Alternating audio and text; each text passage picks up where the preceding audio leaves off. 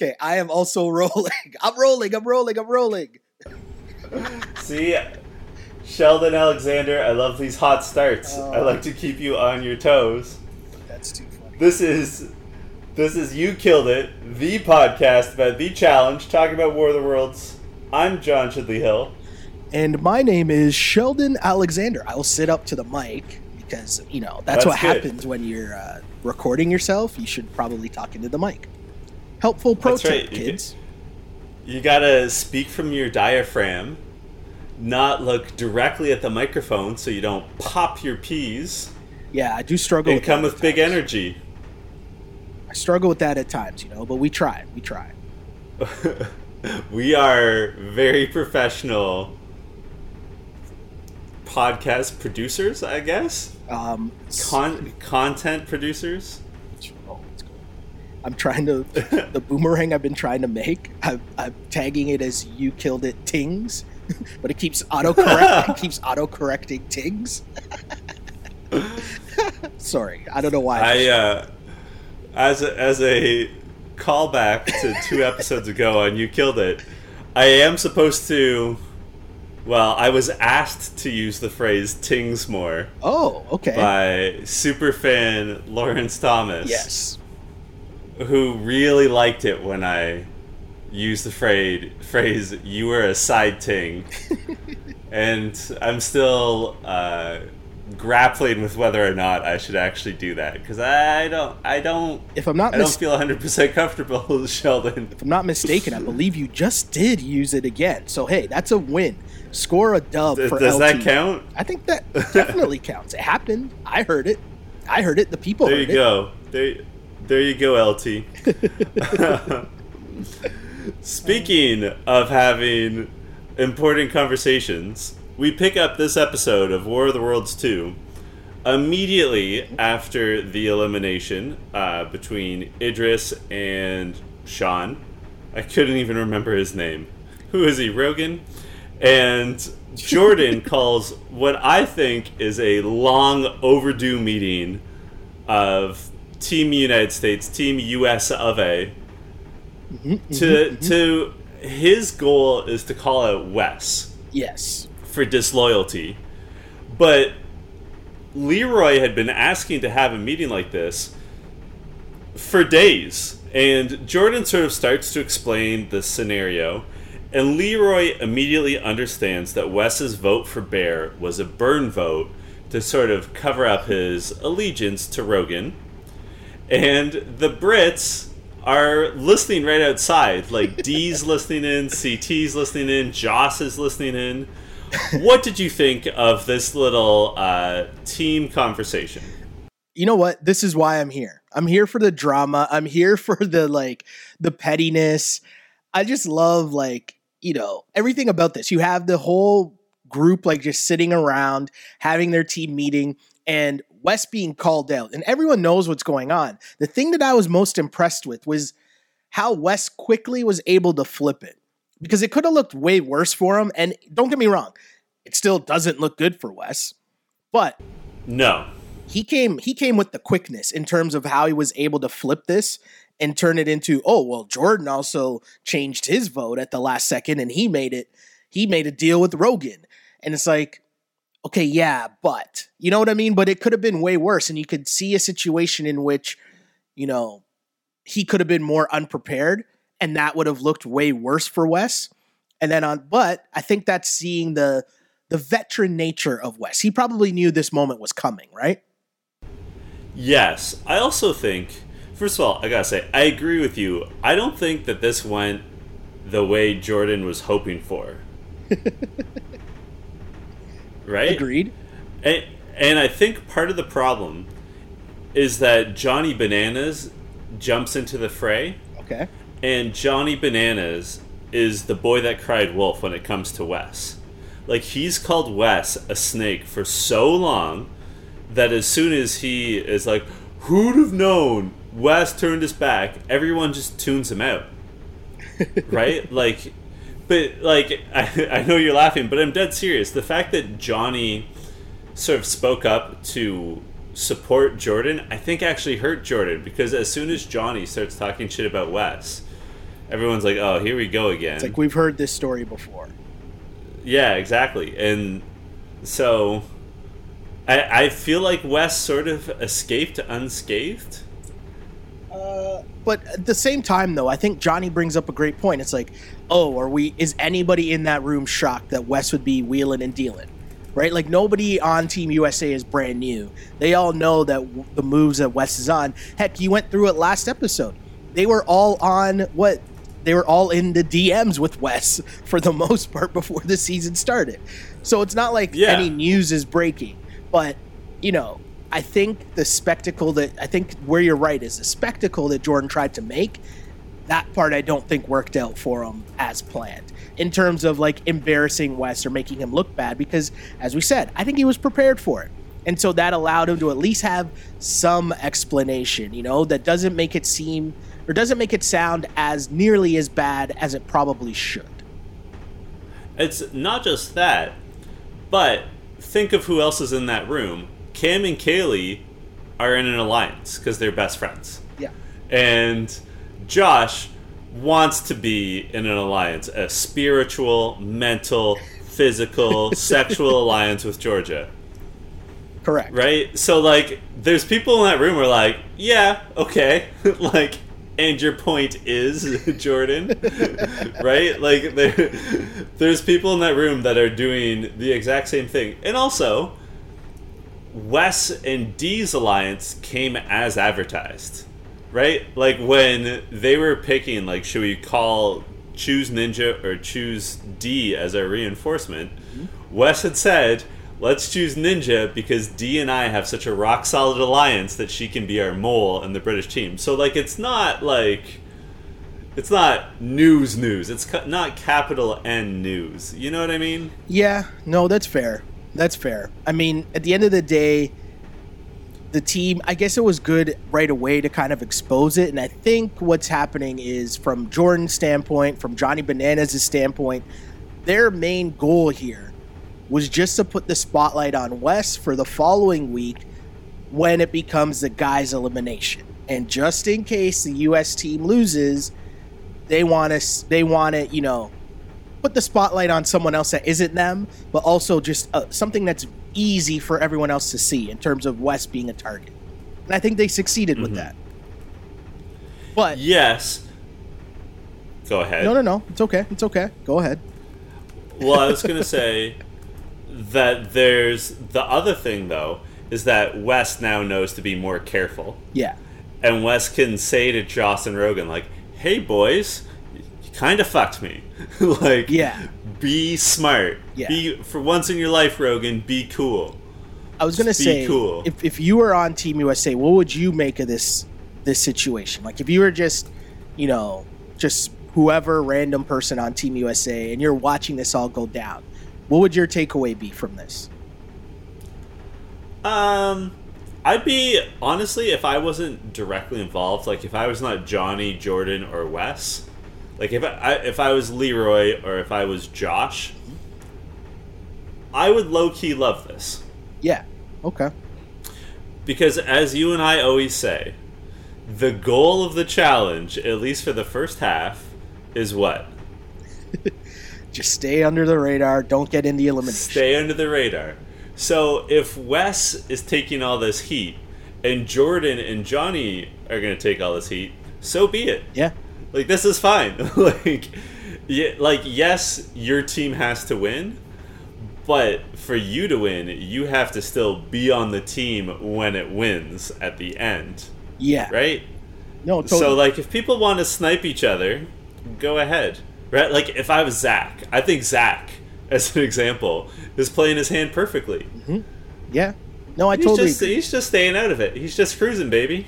I think, too, the big part is you might have heard the rumors about Wes. You might have been one of the people he tried to approach before the show started. But it's kind of like, if you don't know, now you know kind of thing. That you might be able to trust him. He's a good player. But you gotta take it with a grain of salt at the same time, because the same deal that he has with you probably has with someone else. That would be my takeaway. But hey, Much more to come on Wes making moves this season. I'm gonna guess. I'm gonna go out on a limb and guess. But let's switch gears here. Switch gears. Sure. Because, you know, as this house moves along, they have their team meeting, which I thought was cool to see them like get together and have the team meeting. But also, what else do we like to see them get together and do? Because I like the pool scene. Smang it. Did you say bang? Is that what you just said? I said bang, and then I said smang it. I was just going to say hang out by the pool, but sure, John. Nah. I want to see them practice making babies. The pool scene is always fun because that's where the politicking goes on, but also that's where you get to see who's the crews, right? You mentioned Bang, and I think that's because Dee is like, she's mesmerized right now by Rogan, right? She's googly-eyed. It must be hot in Thailand because Dee looks thirsty. She calls him blatantly a piece of meat. Yeah. I mean, I don't think he's stuck, right? Like, he can't do anything. It's not like he can, like, if he were to like someone else in the house, like, that's not a thing that could happen at this point, is it? No. Not unless Dee gets, like, removed from the game in some way. It's funny, too. The thing I find so funny, and we touched on this on a previous episode of You Killed It, but normally on these shows, it's the women being objectified. Mm-hmm. In this instance, I mean, it's just so blatant. Her calling him a piece of meat and him trying to be like, well, a gentleman's piece of meat, right? It's like, she's like, nah, you're just a walking piece of ass.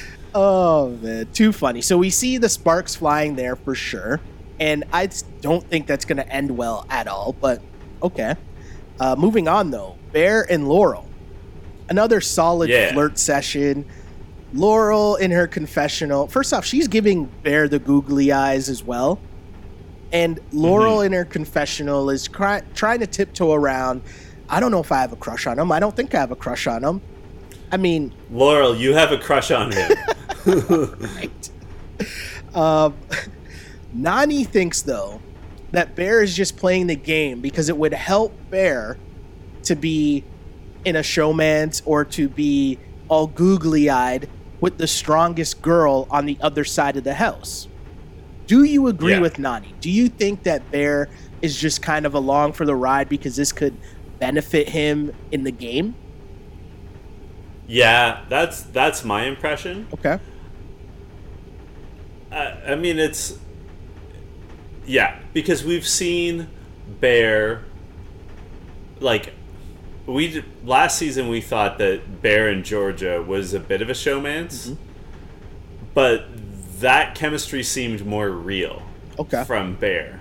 You know what I mean? Like, the way those two bounced off of each other immediately. Have they even talked to each other? Have we seen that on this season yet?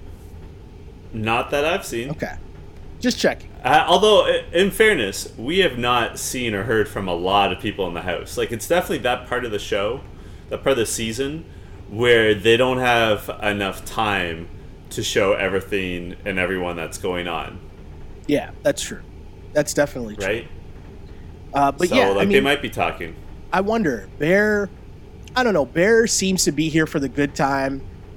And Laurel, we've seen Laurel in past seasons, you know, she's also here to have fun as well. But the thing I always give Laurel credit for, she's, for the most part, I feel like she's always been able to separate the game from, like, whatever is going on in the house with, like, a dude or a girl or whatever. Like, it's still beast mode when the time comes and it's time to get down in a challenge. She's not really phased or is going to, like, make decisions because she's with Bear. Like, am I missing something there? Is there, like, a season drama thing that I'm missing from, like, seasons past? The one time where I felt she let someone mess with her focus was when she and Nicole first became involved. And in fairness to Laurel, she was figuring some things out about her sexual orientation at that point, right? Yeah. So, like, it's a bigger existential question than just like, oh, I like this person. Yeah, right? yeah, It's a like, oh, like I have to rethink a lot about my life, and like when I get home, I'm gonna have to have some hard conversations with like family members and stuff. So I agree with you. Like 9 times out of 10, she's got laser-like focus. This time, a little less focus, or that one time with Nicole, a little less focused. But like, yeah, I don't really see it affecting her game. I think I think focus is the best word. Also, too, I just think when you look at the two of them, Bear mentioned, he's here for the party, right?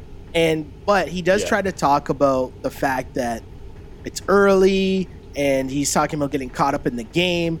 And Laurel says something I found kind of interesting. She said she doesn't have to play it right now. And does she mean she doesn't have to play the game right now in terms of she knows no one's coming for her yet? So she's not really like too worried. Like even if the US team lost, they're not throwing Laurel in, right? Like no one wants to go against Laurel. So is that what she's talking about? Like I don't know. But if that is, it makes a lot of sense. I don't know if she meant that morning. Okay. Or if she meant exactly what you're saying, where she feels confident in the game. And, I mean, it could be both. Like, I have to say, I don't imagine that Laurel is on anyone's hit list at this point. Yeah. No, that's fair. Totally fair. I was going to say, looking at this team, though, and looking at Laurel and Bear, is that something you're here for? Like, you want to see just something happen there? Is that a showmance you're interested in? I a little.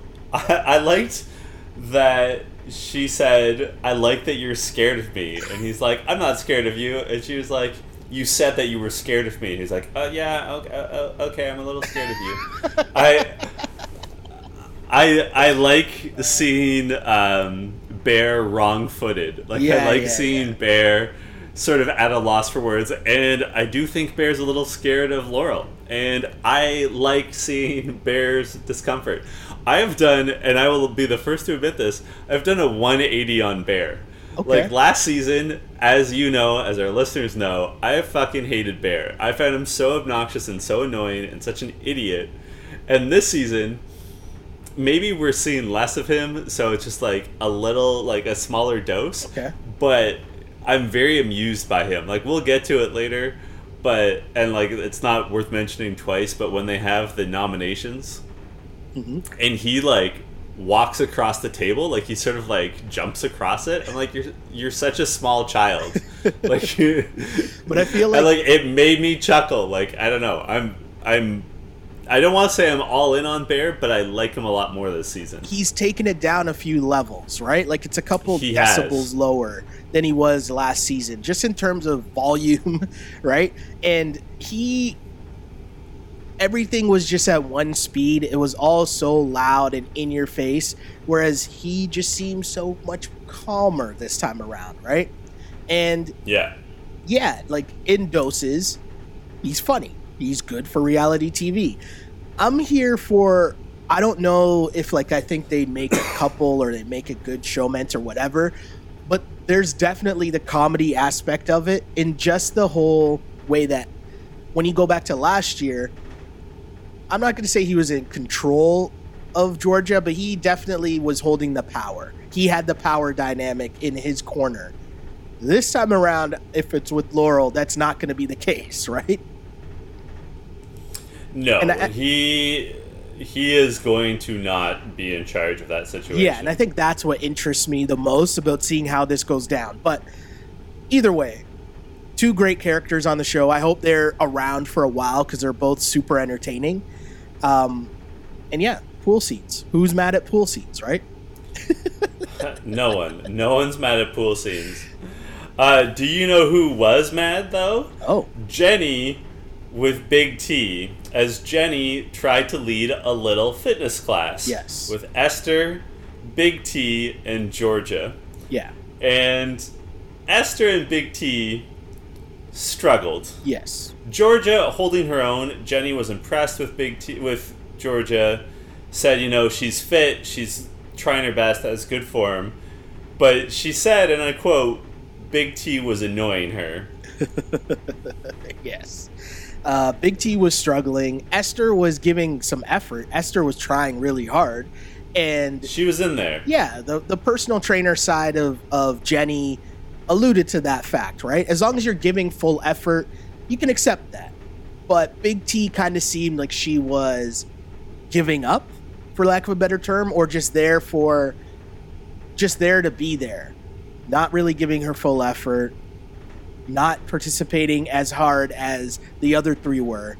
But at the same time, I like the strategy from Jenny, just in terms of, she says, I think it's a smart move because she knows who is in it to win it and who isn't, right? And I think that was a good, like, from a strategic standpoint, you get to see, like, oh, if the choice comes down to Esther or Big T, I'd rather have Esther, because Esther, at least in this moment with the simple workout, she's here trying to improve. And you could roll with that. You could roll with that. Yeah, I think I say this a lot, but I don't know how you say to MTV producers, Bud and Murray producers, yeah, I'd be interested in going on the challenge, and then not immediately getting a personal trainer. Yeah. Like, yeah. I feel like you should be, like, if I got a call from Bud and Murray, it would go straight to voicemail because I never pick up my phone to strange numbers. But then when I heard the voicemail, I would go to the gym, get a personal trainer, and as I signed for the personal trainer, call Bud and Murray back. You know what I mean? Like, I still think, though, that a lot of people don't know what they're getting into when they actually get on the show. No, that's right. True. Like, I think that especially the UK people, and hey, we'll get to the actual competition in a second, but I don't think a lot of people know. Like, you watch it and you think, oh yeah, that looks kind of hard, and it kind of goes along with, oh yeah, I think I'm in okay shape, or I'm not in as bad shape as I think I am. But then when those two things meet and you're actually on the show, one, it's like, oh shit, this is way harder than I thought. And then two, see, hold on, I'm going to pause for a second, because I do this all the time on this pod and on whatever. I'll go A, and then I'll forget when I get to the next point whether I said A or 1. So then when I get to the next point, I'm like, oh no, is it B or is it my second point? I don't remember. But see, to me, I think it's funny to say A and 2, or like 1 and B. So I should just run with it as if it's like a running gag? I'm not convinced I'm going to even cut out this conversation we're having. That's fair. But anyways, my second point was, you get there and you realize that you're in way worse shape than you actually thought you were in. Yeah. And so that's kind of the thing where you're like, oh no, this could be a problem. But you're right. But it does lead me to a question that I have for you and to our audience. Oh, okay. Jenny is a beast, right? Like, you're seeing her, she looks like she is physically in shape, obviously. She could do some damage. My question to you is, do you think she could take Laurel? Ooh, I don't know about that. I'm just asking a question. It's a good question, and it had sort of run through the back of my head. Mm-hmm. Here's what I will say. I feel, I'm not saying that she's a farmer, but I feel like Laurel has that farmer strength. Okay. And and so far from what we've seen of Jenny, she might just have show muscles. Okay.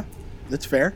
And for our listeners who are not, I know, Sheldon, you know about farmer strength and show muscles. Yeah, we talk about it all the time on the show, especially when you get into eliminations where it's contact, and some people thrive on contact and others shy away from the contact.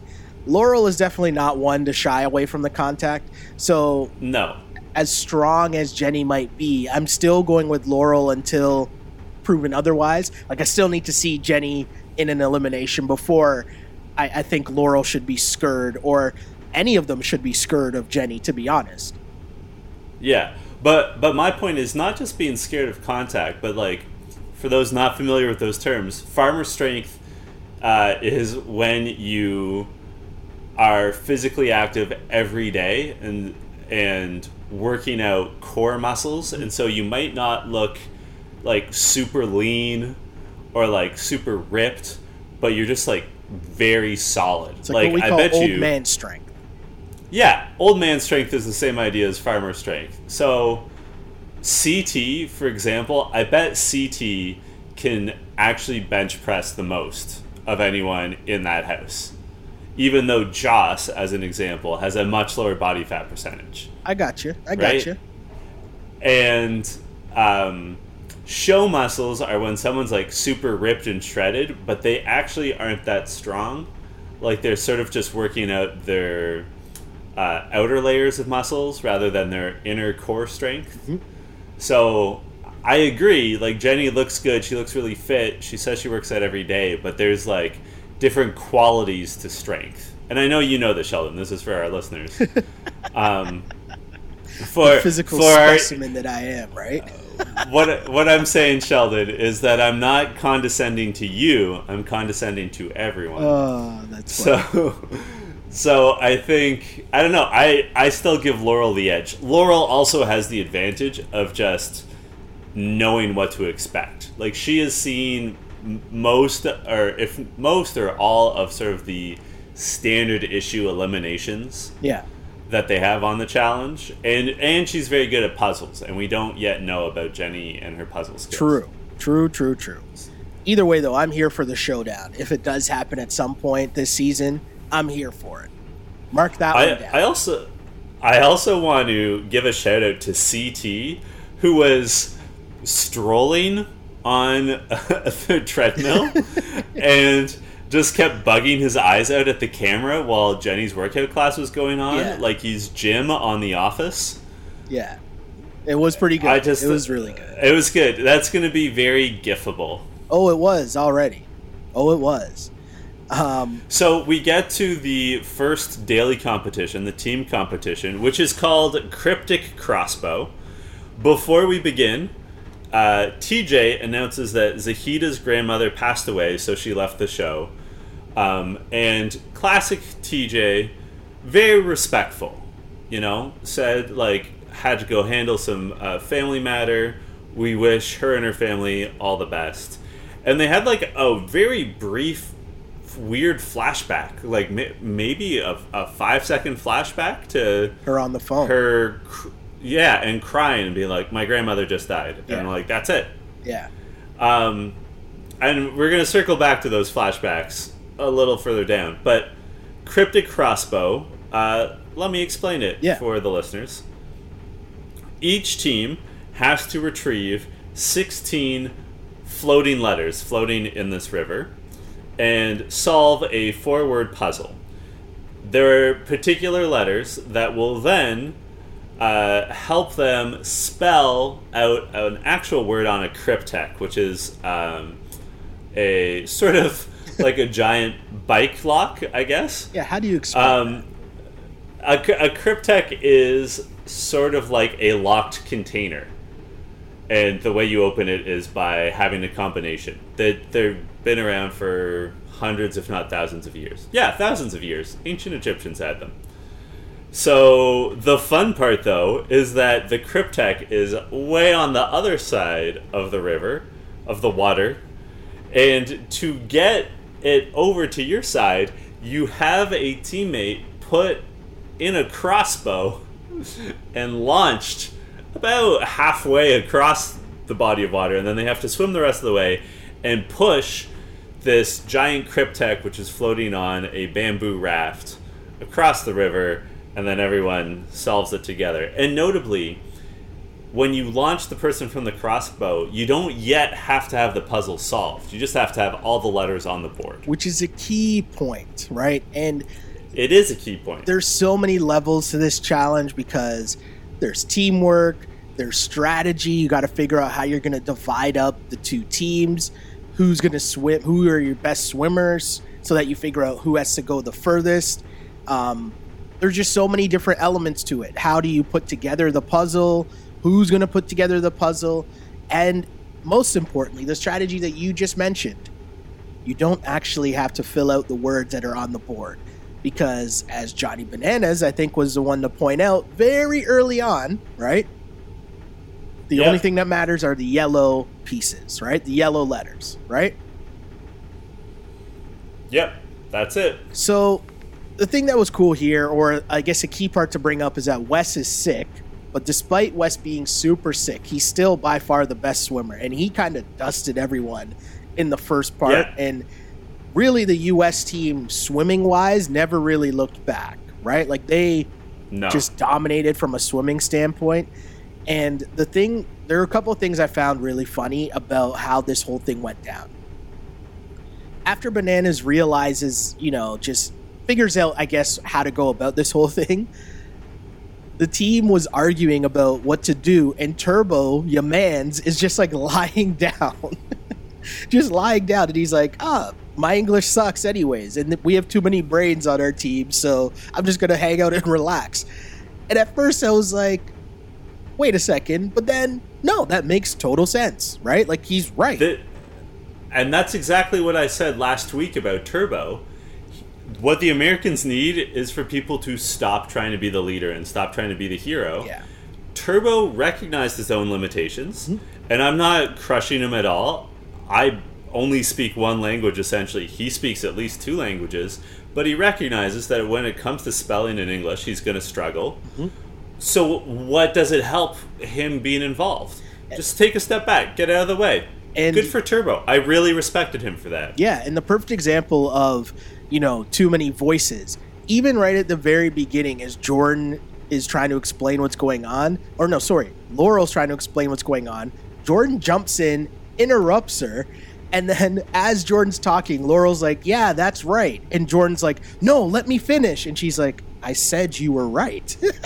Like, they just can't, everybody has to try to be the leader, and there's too many cooks.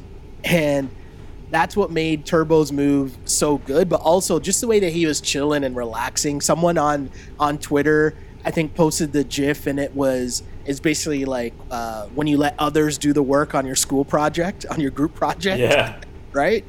And hey, I mean, it worked, and you got to give Bananas credit for coming up with how this was going to go down, but actually realizing, I don't know if it's the flaw in the challenge, but I guess realizing the strategy, figuring that part of it out. Jordan volunteering to be the one in the catapult. I forget who it was, but someone mentioned how good that was, just because it gets him like out of the way. Laurel said that. It's just funny, man, the dynamics of this U.S. team. We talked about it from the preview show that we did, that it would be a recurring theme throughout this season, and it's been as advertised, right? Yeah, it has been as advertised. And CT, when they were sort of scheming with how they were going to execute their plans, the Brits all just stood in silence and listened to CT as he described. And then afterwards, the Brits really fell behind because they're poor swimmers. And also, when it came time to solve the puzzle, it turns out none of the Brits know how to spell things. And also... Well, what did Georgia try to spell exquisite? Evacuate. Evacuate, that's what it was. Sorry. But she tried to spell it with a Q. And she tried to spell it EVAQUATE. And I don't know if you noticed this, but she announced that, and Dee's like, no, there's no Q in evacuate. And then as Georgia tried to spell it out with a Q to D, she put the letters in the wrong order as she was spelling it out in her mind. She couldn't even, in her own she misspelled her own misspelling. It's so good. It's so good. Right? And, but this is where, we were talking about Jenny, and is Jenny a power player? Is she going to be really good this season? This is where I remind you guys of this, and I'm talking to our listeners because I know John's probably tired of hearing me say this, but this is where the reminder comes in that why the challenge is so good. Because the things that you think will make you good, like, oh, I'm super fit, I'm super in shape, cool, it doesn't matter as much as you think it does, because watching this team, watching the Brits, okay, their swimming wasn't as good as the U.S. team, but also once they got down, you could tell they got rattled. And that wasn't good at all, because that just, I think CT at one point just said, you guys blew it. Right? He did. I noted down what he said, because he was right. When they were all screaming and like trying to like solve the puzzle at the same time, and he said to them, if you can't handle the pressure, go behind that line. Yeah. No one listened to him. And then afterwards, when it was clear that they were going to lose, he said, you guys buckled under the pressure. Yeah.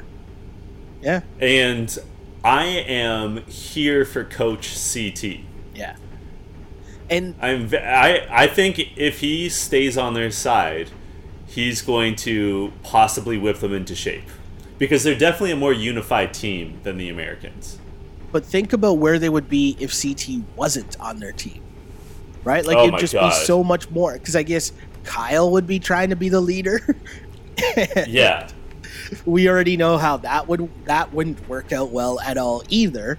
But it is just crazy to see the dynamic in terms of the two teams, because the U.S., at least as chaotic as it was, there was a method to the madness, right? Like, Johnny Bananas yelling, whoever had the loudest voice, I guess, at least that loudest voice was correct.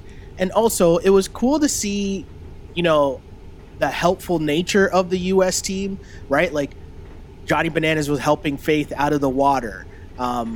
You could see Wes at one point was helping, I can't remember who it was. Wes was helping someone else. He helped bring in their letter once they got pretty close to the end, right? Like, yeah, they realize that it's a team event. And so even though you're swimming by yourself and you might be way ahead, if you think about it, it was CT on the UK team that went back trying to help someone swim their way, or Idris, right? He went back trying to help Idris swim back in, because again, it's a team event. And those are the little things that you would know from doing this game before. So it was interesting. There's a lot of little interesting things that you realize, and you're like, oh, the UK team might be in big trouble, and they probably needed CT a lot more than we realized. Yeah, for sure. And like, if they had Turbo instead of CT, this wouldn't be much of a game. Yeah, because Turbo as well as a guy who would get frustrated when the rest of his team isn't as good as he is, or picking things up as well as he is. So yeah, it would be really bad for Team UK, or way worse, I guess, for Team UK. But again, shouts to Bananas for figuring out, the game and realizing what the word is. And also, they were smart enough to keep it quiet, right? When they did figure out what the word was, right? That's true. The catapult. Jordan made the catapult thing look cool. Yeah, man, that would be fun. It'd be terrifying, but fun. Would you do that? You'd want to try that? Yeah, I'd do it. I also, I would for sure do it. Go ahead. No, I was going to say, I love, too, how Jordan does everything with style, right? Like, he couldn't just go in. He has to add in a flip, right? But, hey, why not? It was funny, though, how far he went, and Joss looked like he went, 5 feet in the air, no? Yeah, do you think that's... It wasn't good at all. I don't know what happened. I have no idea if his thing was just faulty, or if you pay attention, Jordan... As it's going out, Jordan also throws himself out. He's jumping off of it, using the momentum and also jumping. Whereas I think Josh thought that it would just propel him itself, right? The catapult itself would just toss him into the air. But Jordan used that momentum to also jump. So I think there's a bit of strategy there that was kind of lost. But yeah, overall, the U.S. domination, from swimming ability to Bananas just figuring out, listen, we can figure out what the word is while Jordan's swimming. But if we just put all the pieces on the board and then just figure it out while he's swimming, instead of the UK team that actually sat there trying to figure out what all the words were, right? And then that's where the L came in. And it was a total domination by Team US.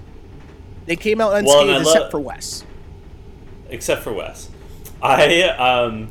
I like what TJ said. That was a very awesome challenge. Dramatic pause. For the Americans. I'm positive that I've never seen such a lopsided victory in a team event. Yeah. Woof. TJ. That is a rough. On fire. Cam. I want to know something though. How many takes do you think Okay. TJ did of that? Was that one take? Just that delivery? Right? So good. I mean, we've heard that TJ is not a one-take Jake. Okay. That he takes several takes to do this. So maybe he didn't nail it on the first try. Okay. Fair enough. I did like it though. See, the thing is, I loved it. I loved it, and like I know he's not good at doing those one takes, but I also imagine like he was a professional athlete. Like I'm pretty sure he's good at like shit talk. Yeah, I could see that. I could definitely see that for sure. So, I don't know. Maybe he did get it on the first try. Maybe that was a little ad lib. It seemed like him. You know what I mean? True. Like it seemed very organic. Yes. So, TJ asks, who's going to be the speaker for the Americans for the winning side? Cam just jumps in and says, I'll do it. Which is smart because, first of all, she knows next week or next daily challenge it's the men, and that her ass is in on the line anyway, so it doesn't matter. Yep. If she can't be in next week's tribunal. It's also smart because in theory she could be nominated. Yes. I don't think she has anything to worry about, but in theory she could. Yes. So her strategy, which they don't really like pinpoint and like hammer down, but essentially, one, what you just said is totally true. You ensure that you're not going in, but also you get to decide who is going in. And I think that is a big deal because she said, and if you think back, this goes back to multiple seasons, right? Early on, a lot of time is always spent throwing in weak players into the elimination, right? That's what always happens year after year after year. Weak players being thrown in. This time around, though, you could tell, wanted to make sure that you would put in a strong player into the elimination. Now, whether that strong player gets eliminated or not, who knows? You don't know what the challenge is going to be or what the elimination is going to be anyways, but at least you take the chance of saying, hey, we're going to take a shot and throw someone in. But also, the very strategic part of Cam's move is she gets to choose who she's in the tribunal with.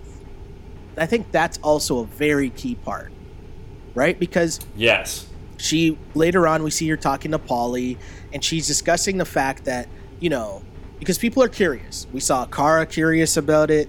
Paulie at first didn't seem like he wanted to be in it, but when Cam rationalizes it and she says, hey, I wanted to be in, we got a lot of like big personalities on our team, but I wanted to be in the tribunal with someone I could actually have a conversation with, and that we might be on the same page, or at least we all try to get on the same page. And I think that was such a smart thing, especially after what happened last week. What do you think, John? I liked it. I liked it for a few reasons. Cam sort of, in confessional, acknowledged that she has no allies on the American team. And she needs allies if she's going to get ahead. So I think she thought about this well in advance. Like, I think she knew that it was obviously going to be a female elimination, and I think she obviously it was such a lopsided victory, she would have had time to think about it, and maybe even before the competition started. I think she said to herself, if the Americans win, I'm going to volunteer to head up the tribunal. And then she looked around and she's like, who can I work with? Like, who can I force an alliance with? And she later said, this episode, I'm going to sort of force myself into an alliance with Cara and Paulie. Yeah. And it's good strategy. She has no beef with them. Yeah. They are a rock-solid alliance. Like, they're not going anywhere. They're sort of outcasts on their own, but they have some connections. Like, they're connected to CT. They're a little connected to Wes. Yeah. And also, I think she recognized that Smashley has no allies. Yeah. And Ashley was saying that herself in confessional. So I think Cam is sort of bolting together an alliance, and like I don't recall her having any negative reactions previously with either Paulie or Smashley. Mm-hmm. And they're both good competitors. So I think it made a lot of sense. And also, like, Cam cannot be in an alliance with Leroy. And Leroy comes, like, he has a larger group of alliances, right? Like, he and Johnny are still good. He and Zach are good. Yeah. He and Wes are good. Like, so there's a lot of people that Leroy would choose over you, and there's a lot of people that would choose Leroy over her. Yeah. So it makes sense, right? Made a whole lot of sense. So made a whole lot of sense. I thought it was a good play. I did think it was funny. And I think that we touched on this with Bear, and I think it's true for Cara and Paulie as well. And maybe Georgia to a lesser extent. I think those people, because those four and Kyle were the most annoying people last season. Okay. Right? Like, everyone knows it. Cara and Paulie in particular were just, like, would set your teeth on edge. And I feel like they watched the tape back and were like, ooh, this is not a good look. And I think they've all, maybe it's editing, maybe they're getting, like, a favorable edit. But it seems like Cara and Paulie in particular and Bear have toned it down a hell of a lot. Mm-hmm. And by toned it down, I mean their personalities, their relationship, like, but we saw a little flash of it because they showed Cara's reaction when Paulie got nominated, and like, it's amazing how defensive when Cara gets when anyone even mentions Paulie. Right? Like, yeah, I mean, she said that she trusted Cam though. Yeah, but like, her immediate reaction, and Jordan later said it, like, when they were all talking in one of the bedrooms, Jordan was like, I almost laughed, Cara, watching your reaction when Cam said Paulie's name. Yeah. Because, like, her immediate reaction is like, oh, like, suddenly she's Camilla, where as soon as anyone says her name or Paulie's name, she freaks out. Well, the other part of this, right, it's making us realize, too, the strategy that's going to be happening going forward. Because if you think about it, as the numbers dwindle, you could see a situation in which, you know, when it's a women's elimination, you're going to pick all girls, right? To just secure their safety, because obviously you can't be voted in. Same thing for the guys, right? Yeah. So you're going to start seeing the strategy being used in that sense going forward. But it was interesting to see Cam, first off, try to take the power, but then actually what she was going to do with it. Because last week it was kind of just, okay, well, who did the best? Who deserves to be in that type of thing? Whereas, no, this was just straight strategy going forward. And yeah, as we mentioned, it made total sense. And her main strategy was, she wanted to make sure she was putting in a strong girl. And of course, picking Paulie, who was linked to Cara, he would also have a vested interest in throwing in a strong girl as well. Right? Yeah. So it all totally made sense. And that kind of leads us into what ended up happening with the tribunal. And I kind of want your take on, like, so the episodes are an hour and a half, right? And there's a huge chunk here, which we don't really need to get into, but at the end of the day, it's kind of what beefs up the episode, right? Because, like, so we know they want to put in a strong person. Okay, cool. So that comes down to either Georgia or Jenny. But at the same time, there's this whole other side of stuff going on. Like, I mean, I like the drama part, but the actual, like, tribunal part was just, like, extra whatever. But the drama part, let's start there, I guess. Let's go over that. Georgia tells Big T that they're probably going to put her in. And there's a lot of angles to this, and it's kind of, one, Georgia kind of being the team, one of the team leaders here. And I was with her in the beginning where she says, you know, we're going to put you in, you're a rookie, we've seen you train, we don't like, and I'm paraphrasing, but essentially she's like, your training's not really up to par, and you're a rookie, so we're going to put you in. I was like, I could kind of understand that. And I was kind of with Georgia. But then I think she gave too much information, because She started talking about the rookie stuff a lot more. And then when she gets into the Nicole is safe because she's my best friend and I'm not bringing up Nicole until someone else brings her up. Right? Yeah. And I just think she gave too much info, which led to a deeper conversation. And then she gets herself in trouble. What did you make of that whole conversation with Georgia and Big T? And then what it turned into in terms of it just spreading around the whole house? I agree with everything you just said. And I want to add that I think that this season, this format of the show, would be a lot more interesting if they had had another season of the Brits being on this show. Because what's going on is Georgia is inexperienced at the political game, and the way last season played out, she didn't really have to play politics. No. Right? Nope. So she's just making a dumb move. Because exactly what you said, she's giving too much information to Big T here. And I just feel like I don't think Georgia's stupid, I just think she's inexperienced. If she had another season to see how other people operate, to maybe learn from her mistakes, and same with Joss and Rogan. Yeah. Yep. Right? Like, Rogan, for all intents and purposes, has not been on a season of the challenge. Joss has only been on 2 seasons of the challenge. They're making mistakes just because they don't know. Yeah. No, agreed. It's essentially... I know the format is officially the United States versus Britain. It's essentially veterans versus rookies, though. Totally right. Totally right. Which is a format that they've done previously. Mm-hmm. Was that on The Duel, I want to say? One of the duels? In any event, they've done this, but years ago. Like when Wes and Johnny were rookies, they did this format. But and those rookie mistakes are coming through. They're showing. Yeah. So... yeah, Georgia said too much when she didn't have to say anything.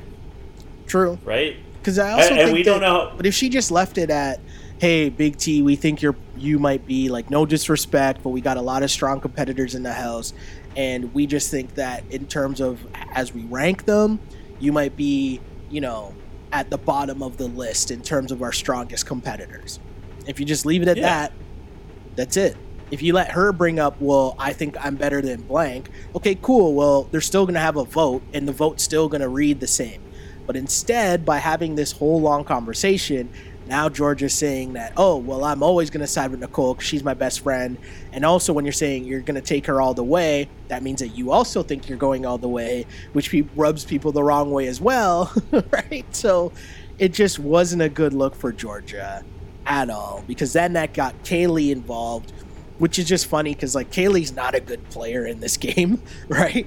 And it just got her involved as well and got Killer Cam involved in it. And Killer Cam is now confronting Georgia. And it turned into this whole thing as, did you say you're untouchable? It's like, she never said that, right?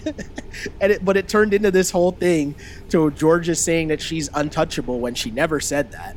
If anything, she probably said... like, what she said was Nicole was untouchable to her because Nicole's her best friend in the house. Right? And everything just snowballed, and it became so dumb when, at the end of the day, when they got into the tribunal and they had a vote in terms of who they all wanted to go in, pretty much everyone voted for Big T anyways. Less is more. Yeah. Less is more. Yeah, less is more. And this early in the game... maybe this is a different way of phrasing what we always say about how you just need to keep a low profile. Yeah. But this early in the game, you don't have to do anything. You just sort of have to be a competent competitor and pleasant to be around. And you're probably going to get through the first 2 or 3 eliminations. Totally true. Totally true. Without anyone even whispering your name. I mean, it's funny. So this whole debate about, like, bringing up Esther and Big T are rookies who should go in, and everyone's like, Kaylee's like, wait a second, Nicole and Jenny are rookies too, why aren't we talking about them? Kaylee, the reason why no one's talking about Jenny is because she's your best female competitor, right? Yeah, exactly. That's why. Exactly. Like, it's a fair question about Nicole, and I understand the argument Kaylee's making. But, I mean, that's why no one's mentioning Jenny, because you need Jenny. But the best we haven't part really was, seen her compete, but you need Jenny. The best part, though, to me was Kaylee is the one making the stink about this, and then it's not like she voted for Jenny or Nicole anyways, right? No. So it was just like, what's happening here? Like, what are we really talking about? I found that hilarious. But well, you know, we're talking about the nomination now. Like, we've sort of transitioned to that naturally. Yeah. As I said, so it's this great moment where Kyle is trying to take on a leadership role and admits he's trying to be like CT. And, like, kind of fucks it up. Oh, kind of. No, he did. Where he's just like, well, we've all agreed that it should be Big T, so let's just vote. And CT was like, well, how about we let the girls talk about it first? And Kyle's like, oh, right, that, sure. And then Kyle says in confessional, maybe I should let CT do the talking from now on, because I'm starting to realize that maybe I'm the team idiot. Which, no, you're not, Kyle. You sweet, beautiful boy. You're on a team with Rogan and Bear. Don't worry about it. That's pretty fun. But definitely let CT be the leader. Like, he's the captain, you be the vice captain. You be the assistant. It's fine. Yeah. So as we mentioned, they end up choosing Big T. Big T ends up getting voted in. Shouts to Big T, though, because I'm going to say my line in the episode here. Because, this is where, they kind of ask her what's going on, what her thoughts are on her side of the house, who she wants to go against. And she brings up Jenny, and she just says, she's a personal trainer and blah, blah, blah. So she doesn't really want to go against Jenny, but she says, quote, other than that, I'm ready to take any of these bitches. Sorry, let me do that again. She's like, but other than that, I'm ready to take on any of these. Wow, I can't speak. What's wrong with me, John? Sorry. I don't know. Wow. But Jenny, she says, but other than that, she's ready to take on any of these bitches down. Wow, I can't. There you go. That's not even it.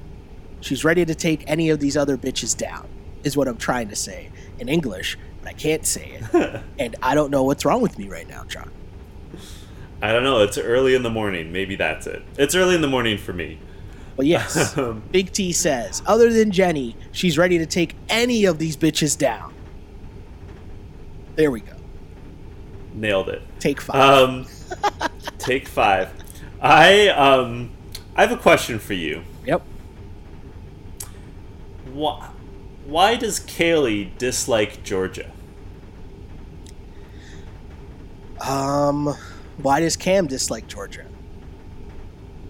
I don't know. Like, that's... I think there was a certain part where there's some hate into the fact that Georgia made it all the way to the final last year in her first season, and Kaylee never really had that success. Cam did make a final, but it took her a while to get there. I think last season, someone alluded to it, that, the Brits made a pretty solid run during last season, and they kind of came into this season feeling themselves. But in reality, they were only on the show for 1 year. And I think when the house that Kaylee came into, if you remember, right, Kaylee, I don't want to say she got bullied, but remember there was a whole discussion when it was her and Kayla and Jemmy and like that whole shit going down. She had her stuff thrown off the balcony. Yes, right? So remember, like, the way that her introduction to the challenge was way different than Georgia's, right? Georgia's was just all fun and games from the get-go. And Cam had to, like, fight her way in mad eliminations early on in her challenge career as well. And I think they both look at Georgia and think, oh, look at this girl. She just came in for one season and made it all the way to the finals, and now she comes back thinking she's all nice and she's one of the stars of this show. I think there's kind of that. That's where the side eye comes in. Resentment, let's say. I hear what you're saying, and I think you have a point. But it's so petty. Like, I don't think Georgia's flaunting it that hard. No. And, like... Georgia, I quite like Georgia. I think she's a nice person. Our standard on You Killed It is would you have a beer with this person? I would definitely, like, hang out with Georgia. Like, it might get sloppy, but, like, she seems nice and fun and, like, has things to say beyond the challenge. You know what I mean? Yeah. I'm not mad at Georgia at all. I think Georgia has been a good addition to the show. Georgia tries really hard. She does really well at challenges. And if you go back to last season as well, last season's challenges were really, really hard. And I think Georgia did a really good job in all of them. But I think overall, again, going back to, the point we were making earlier, I just think when you're Kaylee, you're looking at Georgia and thinking, oh, man, like, she kind of had it easy. Even though that's not the case, and I'm not saying that's right, but I think she looks at it and thinks, oh, this girl, like, went all the way to the final. And, there was not really... It was self-inflicted drama, right? Like her and Bear stuff, like whatever. As opposed to the fight that Kaylee had to have when automatically it was just rookie. You're going in early. You're being, you're at the bottom of the girl totem pole. Like all these things. Or if you're Cam, you have to go into elimination every single week and fight your way to be on the show. And that never really happened to Georgia. And I just think it's that. But who knows? As always, I think the truth lies somewhere in the middle. Yeah, for sure. I'm amazed with how how much Kaylee clearly dislikes Georgia, and she can't even articulate why. Yeah. Like, this is a show where people in confessional be like, I don't like so-and-so because of this. Yeah. A, B, and C. And Kaylee just can't put, like, her finger on it, but she does not like Georgia, and, like, this is what she's angling for. Which is, I mean, it happens, it's real life. I think it's actually a very realistic thing that's happening, but it's weird to see. Yeah. No, for sure. But we have an interesting scene, an interesting transition, where the Americans, it starts with Tori, but Faith in particular, learn a valuable lesson about British pub culture. And how the Brits like to get down. Now, Sheldon, I know you've partied in England. I've partied in England. Yep. It's not like the wildest party, but it is constant. It's constant and very loud. It's not like they're dancing. It's not like they are getting reckless. But they stand around and have a pint for hours. Yeah. And they've also all been drinking since they were like 12 years old. So they can really hold their booze. Yeah. And the Americans are not prepared for this, to have Bear and Theo having long debates, probably about soccer teams, until like 5 a.m. and then go to sleep and wake up at 9 and feel totally fine. Also, too, you got to remember, I think they're playing, we talked about just the viewpoints of the show, and remember, the Americans are going to bed. Tori's here to like play the challenge, right? So they're going to bed and making sure they're well rested for the next day's event, because the challenge, right? Like, you're competing, you're doing physical competition. The Brits are here because their reality show background is the party, right? So even Kyle says, hey, it's a challenge house. We're up. We're having fun. Like, who cares? Like, it's loud. Like, that's what happens. And he's right to a certain extent, but it's just a clash in challenge cultures. Much more to me than it is the UK culture versus the US culture. I think it's just challenge cultures, right? Like, the UK people, as we keep saying they're brand new to the game. And I also think, because I said this a couple weeks ago, it's refreshing. Right? Because I like that side of the challenge where people are here also to have a good time. And it's not just about, oh, I wake up, I work out, and it's like the CrossFit games. Do you know what I mean? Like, I like that dynamic of the show. So having this Brit culture or this challenge culture, I like it. But it was definitely a clash because, they're up having a good time in the challenge house, and the other half of the house is trying to go to sleep. And yeah, apparently, and this part isn't on camera, but Faith claims that Bear basically told her to F off or go away when she asked him to be quiet. And then that led her to trying to wake them up with pots and pans at 5 a.m.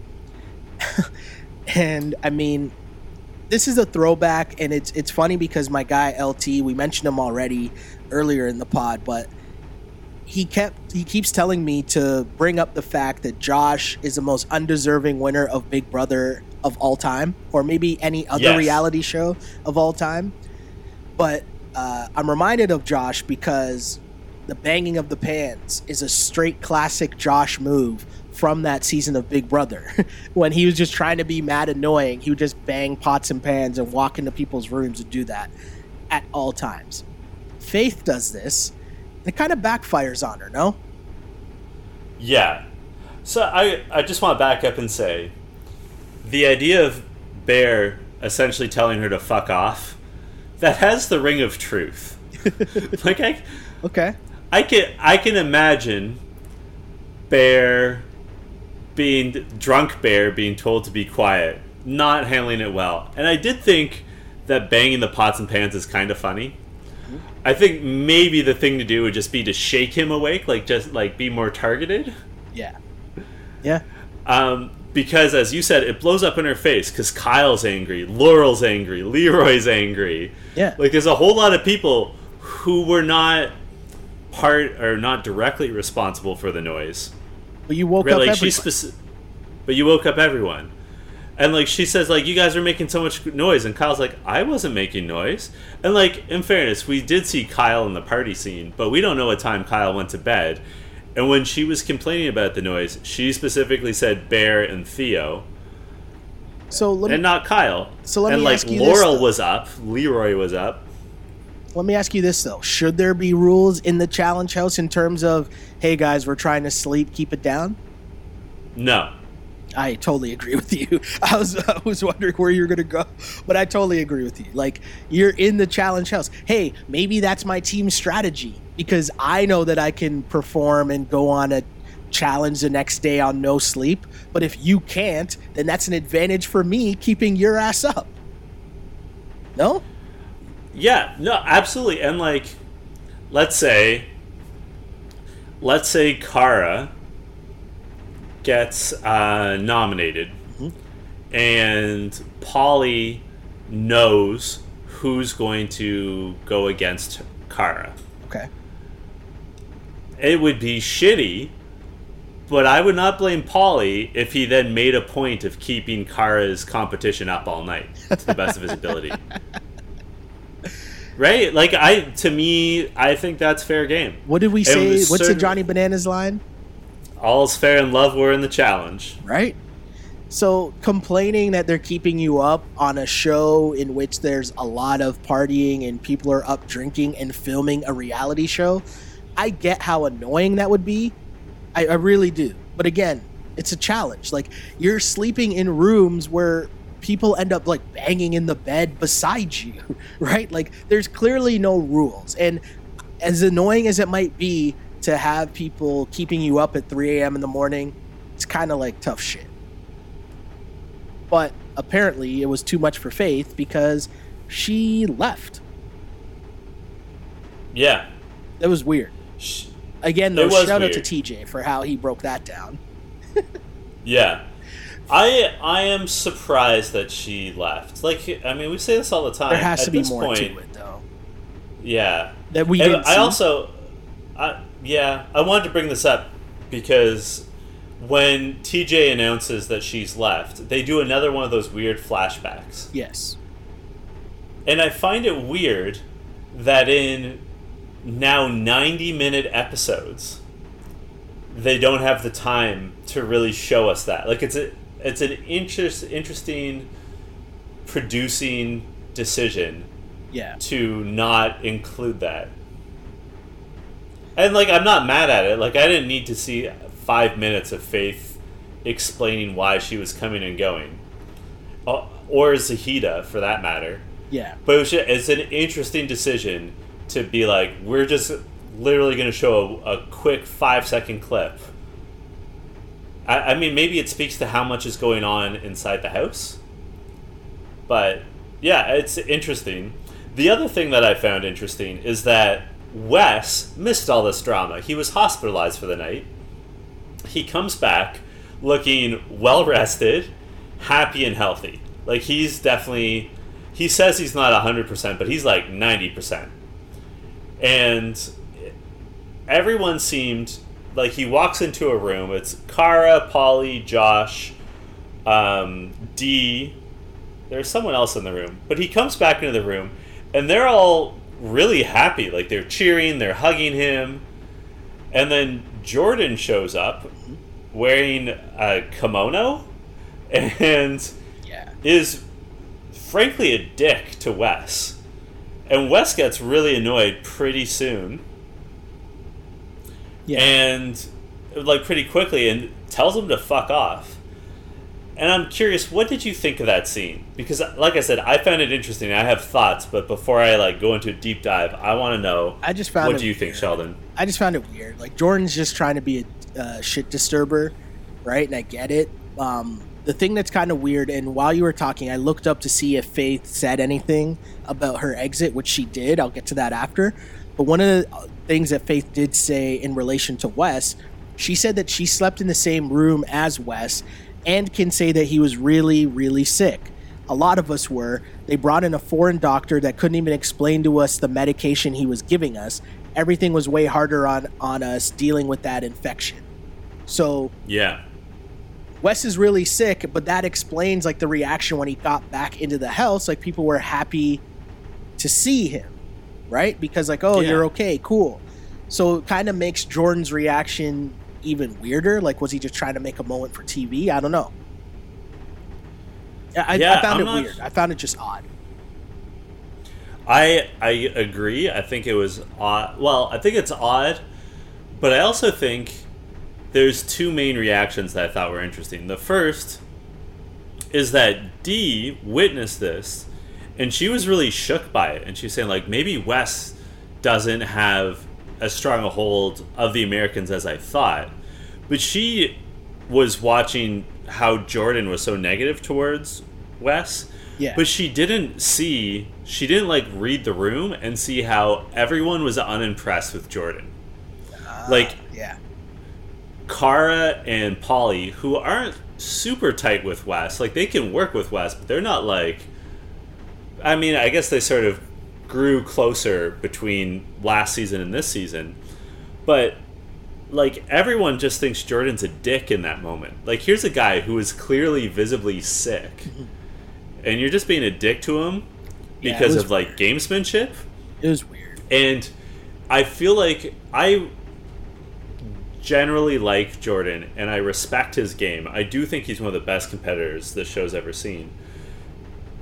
But I think he's really overplaying his hand with Wes. And that Wes is going to have the temperament where he stays calm and cool and collected. And Jordan's going to just look like an asshole. Yeah. And this scene, I think, is like really, I mean, we saw it with that big team meeting that Jordan called that didn't quite go as well as he hoped. And we really saw it here where everyone's like, man, like, dude was really sick. Like, can't we just, in the moment, be happy that our teammate, who is a good competitor, like our best swimmer, is fine? Yeah. Like, it was very odd. It was definitely odd for sure. Yeah. So, I think that's an important scene for how things are going to play out. Then the Americans have a team meeting and do the Pledge of Allegiance, which is so American. I know most of our listeners are American, but you guys are weird about certain things about your country. Like, the American flag is everywhere when you're in the United States, and you don't see that in other countries. And, like, the Pledge of Allegiance is a thing that other countries don't really do. It's just, it was a funny moment, and I loved how, like, Leroy got into it and was, like, fist pumping and, like, doing it up, like, classic charismatic Leroy. Yeah. But it was also just like when I saw it, I like shook my head and laughed, and I'm like, that's so American. Like, they get so into themselves, and it's so funny to me. Yeah, I mean, it was a funny conversation on the whole, like, just to see how they kept bouncing back and forth, and it was a good idea in theory to have this meeting to see where everyone's head was at. Well, actually, no. I take that back. It was a great idea because you're seeing where everyone's head's at, and everyone continues to expose themselves, right? Because every time someone's name came up, someone would be like, "Oh no, we can't put that person in," right? Like George's name comes up, and Josh is like, "No, I don't want to see her go in." Dee's name would come up, and Wes is like, "Oh no, I don't want to see that," right? And it was just like so ridiculous, but also super smart because you see where everyone's alliances are on the other side, and yet it's so funny that all these people would openly give away their alliance on the other side of the house. It was so like smart by the people putting it on in terms of Cam, but dumb by the people giving up their information, right? Yeah, I agree. And also because it's not like they were really going to listen to them anyways. No. I do think that, I mean, it's a unanimous vote to put Georgia into... proving ground. What do they call it? The proving ground. I was just going to call it the elimination chamber. That's an entirely different program. To me, it does come down to either you put in Georgia or you put in Jenny. For sure. Because I think those are the two best female competitors on the British team. I think Jenny is more of a physical powerhouse, but it seems like Georgia is more of a political powerhouse. And that arises from what Paulie, Ashley, and Cam saw during the nomination ceremony, but also from what Big T told them, because that's her impression too. Like, she sort of confirmed their suspicions. Totally. And so, like, at first I was like, maybe they missed their shot and that they should have put in Jenny. But I also see the wisdom in putting in Georgia. The competition between Georgia and Big T is fire starter. Shout out to the Prodigy. Sorry, Prodigy. There's no that. And the format is, it's essentially a more elaborate wrestling thing. They have to push a cart that is filled with rocks but has a giant flame in it, and they have to light their opponent's fuse. Yeah. Before this even began, who did you think was going to win, and how fast did you think it was going to be over? I thought it would take a while. I didn't think it would take an hour and a half, but I thought Georgia would win because I just thought it would be about stamina. Yeah. And I thought that Big T would gas out. So that's what I thought was going to happen. And I mean, I don't think that Big T gassed out. I think the whole thing really came down to strategy. Because, you know, it was kind of a thing where instead of trying to, like, push the cart, you kind of had to, like, angle it and, like, use the wheels and turn it and maybe try to, like, flip the angles that you were using. You know what I mean? Like, in terms of the directions you were going in. And yeah, you sort of had to try to trick your opponent into going with you, even briefly. Yeah, and so I think... It's sort of like judo, like you're using their momentum against them. Exactly. And I think that just the way that it plays out with Turbo helping Georgia, I think that probably like gave her a little more extra confidence, whereas I don't think as many people are invested in Big T to like really be helping her or giving her tips on what to do next or how to stay in the game. But yeah, I mean, I thought Georgia was going to win, and Georgia won. Right? Yep. It was, I mean, in terms of visually, it's not like this was like a visually, you know, great elimination round, but it was kind of cool. And the fact that it went for that long, like, that's a hard challenge, right? And that's all you ask for with this stuff, right? You just ask for it to be something difficult. And it's also a thing where Big T put up a good fight, which is what you want, and which is why you throw in a strong player, because there's a chance for the upset. Like, you have no idea how someone's going to do in that. Yes. And like, shout out to Big T. I thought she really showed a lot of heart. She did way better than I expected. Yeah. I really underestimated her. I did like Georgia kind of fucking with everyone, where she made it sound like she was going to switch to the Americans, and then it's like, nah, I'll never turn my back on the United Kingdom. We saw that coming a mile away. Like, we didn't buy that, there's no way. We didn't buy that she was going to switch. As soon as she started playing it up like that and she's trying to be all serious, I'm like, I'm on to you, Georgia. I know I'm on to the game that you're playing here, Georgia. I wasn't fooled. But I appreciate the attempt. you already said your line of the episode, so if you don't mind, I'm going to go ahead Before and you say do my that, line. though, before you do that, though, can I just Oh. read one thing that I just saw on Twitter, and it's Sure. about Faith and her leaving. Sure. So she Sure, said go for that. it. So she quote tweeted the video of, I guess, the argument between her and Bear, and she said, "You would have thought I was trying to kill them by banging a pot twice. Immediately after, I got ganged up on by 3 grown men.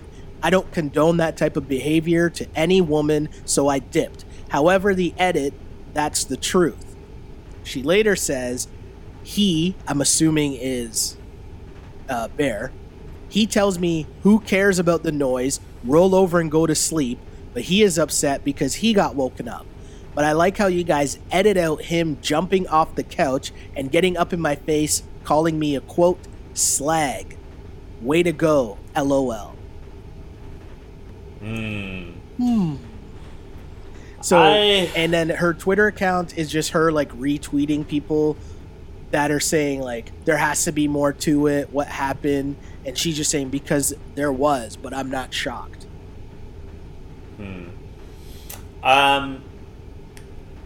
I have to say that the challenge does not have the best history of fair edits to women or people of color all the time. Okay. So there might be some truth to that, but at the same time, I feel like we did see a lot. I don't know. What did you think? I think that once you leave in that manner, unfortunately, like you go on a show in which they're taking your creative license. And so once you leave like that, you're giving them no other choice but to, like, they're going to do what's in the best nature of the show. Right. And so if there's an argument where people are screaming at each other and whatever, right? And it doesn't turn physical, but let's say she gets up and she's yelling at Bear's yelling back, and whatever, there's a fight that they are able to catch on camera that they didn't show, I don't know. But at the end of the day, unfortunately, you're leaving them with the creative license to do whatever they want. That sucks. Yeah. But that's kind of the case. And as long as nothing physical happened, as long as, you know, he didn't say something that's like way over the line, and I think we know what the lines are at this point, right? Yep. It sucks, but it's just a reality of the situation. And, you know, when you leave like that, I mean, yeah, it's just not going to turn out well for you. It's just not. Yeah. Yeah. And and again, I don't know what was really said. She doesn't really go into much detail. Like, that's all that she said about it. They're just more of an argument. But if they're just yelling in your face and you didn't like that because he got up and yelled in your face, I mean, again, this is reality TV. I mean, yeah. You know what? Did you see what Wes tweeted about his illness? I did not. He said that it turns out it was an STD he caught from fucking Johnny Bananas so hard last season. Jeez. Well played. That's a pretty like good that a line lot. of the episode. That is my line of the episode. Hold on, was that really your line of the episode, or are you just changing it to that now? No, that really was my line of the episode. Incredible. I have to ask you, Sheldon, who killed it for you this week? This is gonna sound crazy, and you might even say it's a reach. But I gotta say, my MVP of this episode is Johnny Bananas. Wow, you're gonna have to explain that for me. He's the one that won the challenge for the U.S. team. Okay. When you really think about it, they're all arguing about what the strategy should be, and whether or not they're all yelling and he just had the loudest voice at the end of the day, he was the one that got them on board in terms of the most important part, which was we can figure out what the actual word is while Jordan's swimming. So let's just put all our pieces up there so that he can start swimming and getting it. And all we got to do is just get the word correct by the time he gets back. Now, whether or not that's how it actually played out, or if that's just the edit they showed us, I could only go by what I saw. And I saw a lot of people yelling, and then I saw Johnny Bananas being the one to say, hey, we should do this. And then they did that, and that was a major reason why they won. They had a huge, Jordan had a way bigger head start on Team UK, and by the time they got back, they were able to solve the puzzle, and you play to win the game. They won the game. And yeah, Johnny Bananas, I'll say this too. The reason why this is super weird, he's taken it down a few notches this season so far, and I'm appreciating that. He's not all up in the camera. He's not even all up. I mean, the confessionals, that's just a different edit, right? That's the edit choices by the producers. But we're not being overloaded with Johnny Bananas this season. And I appreciate that. And it's a change of pace. And it's working out for him, right? He's kind of just there to kind of throw a jab here and there at Wes. And he's playing his position a little more, which is needed because he sees Jordan and Wes going at it. And he might add in and just gas up Jordan a little so that Jordan's attention's not on him, right? Yeah. But it's working so far. But my main point is he won the challenge for them. And my sub point is I'm appreciating this low-key or lower-keyed Johnny Bananas so far. And the same can be said for Cara, as you mentioned, Paulie, right? There's a lot of people that have taken it a notch down so far. We'll see how long it lasts, though. Who's your MVP? Who killed it for you in this episode? I'm going with Cam. Killa. Because I think Cam is playing the political game really well. We already talked about it. I do think that she came into this daily competition with the idea in her mind that she was, if the Americans won, that she was going to volunteer herself to be the leader. Yeah. Automatically keeps her safe.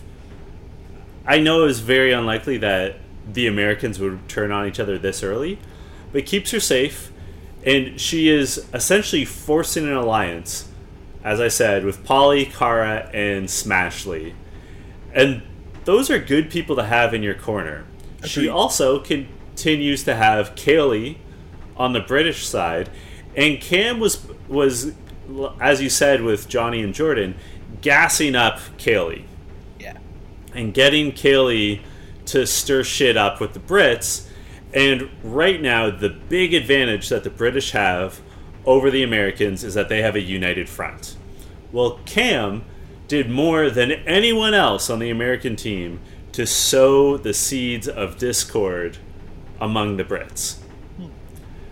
So fair. I think Cam is putting herself in a great position. I agree with what you said about Johnny Bananas. And I will say, I don't know if you feel this way, I didn't really feel like anyone really showed us something special this week in particular. No, I'm not fair. saying Cam and Johnny were heads and shoulders above the rest, unlike say Jordan last week. No, but sure. I do think that they're making good moves. So yeah, for me, Cam killed it. Killa Cam killed it. No, I can't argue with that one, man. Where can the good people find you on social media? You can find me, super excited about the NFL starting. You can still find me dealing with NBA withdrawals, but you can find me on Twitter at Shell Alexander and on Instagram at Sheldon Alexander. And don't forget to like and subscribe to this You Killed It podcast on iTunes and on SoundCloud and on YouTube. Like and subscribe. Tell your friends. Join the challenge wave, man. It's only episode 2. It's still early. Join in. It's easy to catch up. And you can find me on Twitter and Instagram at jchidleyhill. I don't think I'm going to be tweeting about anything too crazy. I don't really have any assignments coming up. Although I will say, I made a very sarcastic tweet just before we started recording this morning. Okay. About Bianca Andreescu, and people are not getting my humor. So it goes. It goes. You know, genius is never recognized in its time. Decades from now, that's right, shooters do shoot. So until next week, this was You Killed It. You killed